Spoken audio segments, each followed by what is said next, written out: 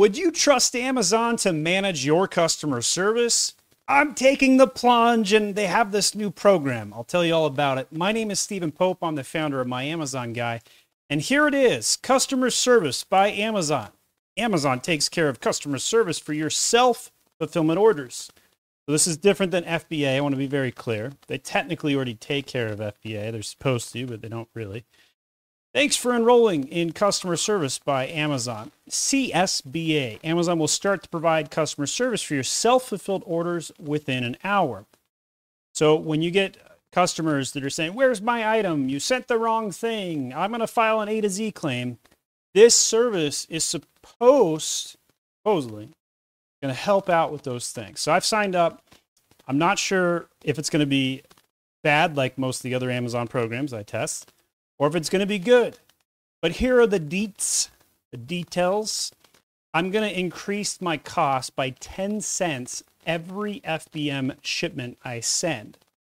So the question is whether I'm going to make out if they can fight A to Z claims on my behalf. Bogus, bullshit A to Z claims where people are just trying to get free product by saying it's defective. Now, obviously, some customers do get defective items, but let's be real.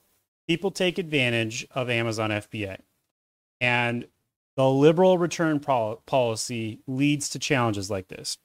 So here are the Customer Service by Amazon benefits. Helps improve customer experience by providing a 24-hour high-quality customer service throughout the year. So my belief, nobody's going to know this, but my belief is this is going to help me with the buy box because Amazon's going to trust their service over mine, and it's also going to make my metrics go up. So I do think this could be beneficial. And by the way, 30-day free trial. So if I don't like it by the end of that 30 days, I can opt out. Feature number 2, support customers in the marketplace supported language via phone, instant message, and email. That's a little bit of a perk, right? I don't have to deal with that. They do it faster. High quality customer service can help you reduce A to Z guarantee claims, order defect rates, ODR, and negative reviews. This one right here is the reason why I think this program is going to be worthwhile. Because if, let's say I ship out 100 FBM listings, cost me 10 cents a listing, then an A to Z claim would cost me more than 100 orders on this program. And of those 100 orders, I bet you 5 minimum are going to file an A to Z claim. So if they could knock 1 or 2 of those off, I think the program will pay for itself. I'm all for automating my FBA business, but we all know Amazon is not passive income. So let's not be confused that automation is going to make this passive income. It's not. And it's also FBM only, not FBA. So there is still, some things you got to check out. Can help you remove your customer service burdens by managing customer service in response to changing demands, for example, during the holiday period. Thank you, Amazon, for employing people in other countries who will deal with my problems during holidays. Helps you save time and can reduce customer service costs. Yet to be seen. I have no idea. Now, there is a fee tier right here. So it's charged on each seller fulfilled shipped unit according to your customer service performance, which is measured by contacts per unit, CPU. CPU is a number of orders related to customer service inquiries that Amazon handles on your behalf per self-fulfilled shipped unit.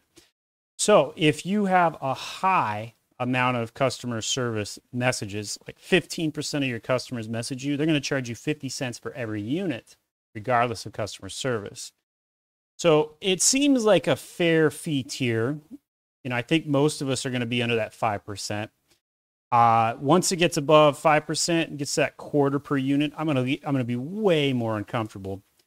But again, if they can reduce those A to Z claims, it's possible. So now the question is where is my CP unit calculated? I don't even know. I got to go fish for this because I have no idea what my CPU is. So let me go look for it. Is my CPU in the customer experience metrics? No, it's not there. Only price competitiveness, prime, in stock.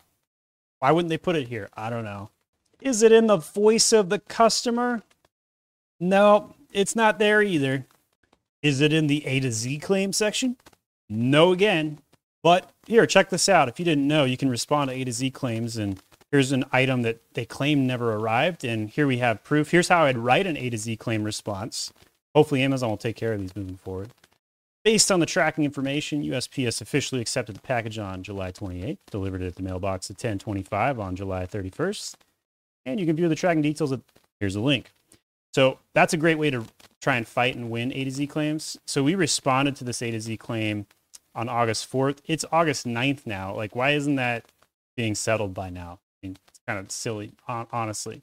But nope, no CPU metrics here. Maybe there's a help file that will kindly tell me how to calculate my CPU rate. Let's search. How do I find my CPU rate? Nothing there. How do I find my CPU rate? Nothing there. They don't even have a help file on this yet. Yes, we'll file a support case. How do I find my CPU rate? Contact per unit rate. And we'll see what they say. So I'll file this off, and I'll post an update in the comments, depending on how quickly they get back to me. That's the video. Let me know what you think. I've tested out a bunch of Amazon programs. Got links to other videos you might want to check out here. And don't forget, hit that like button.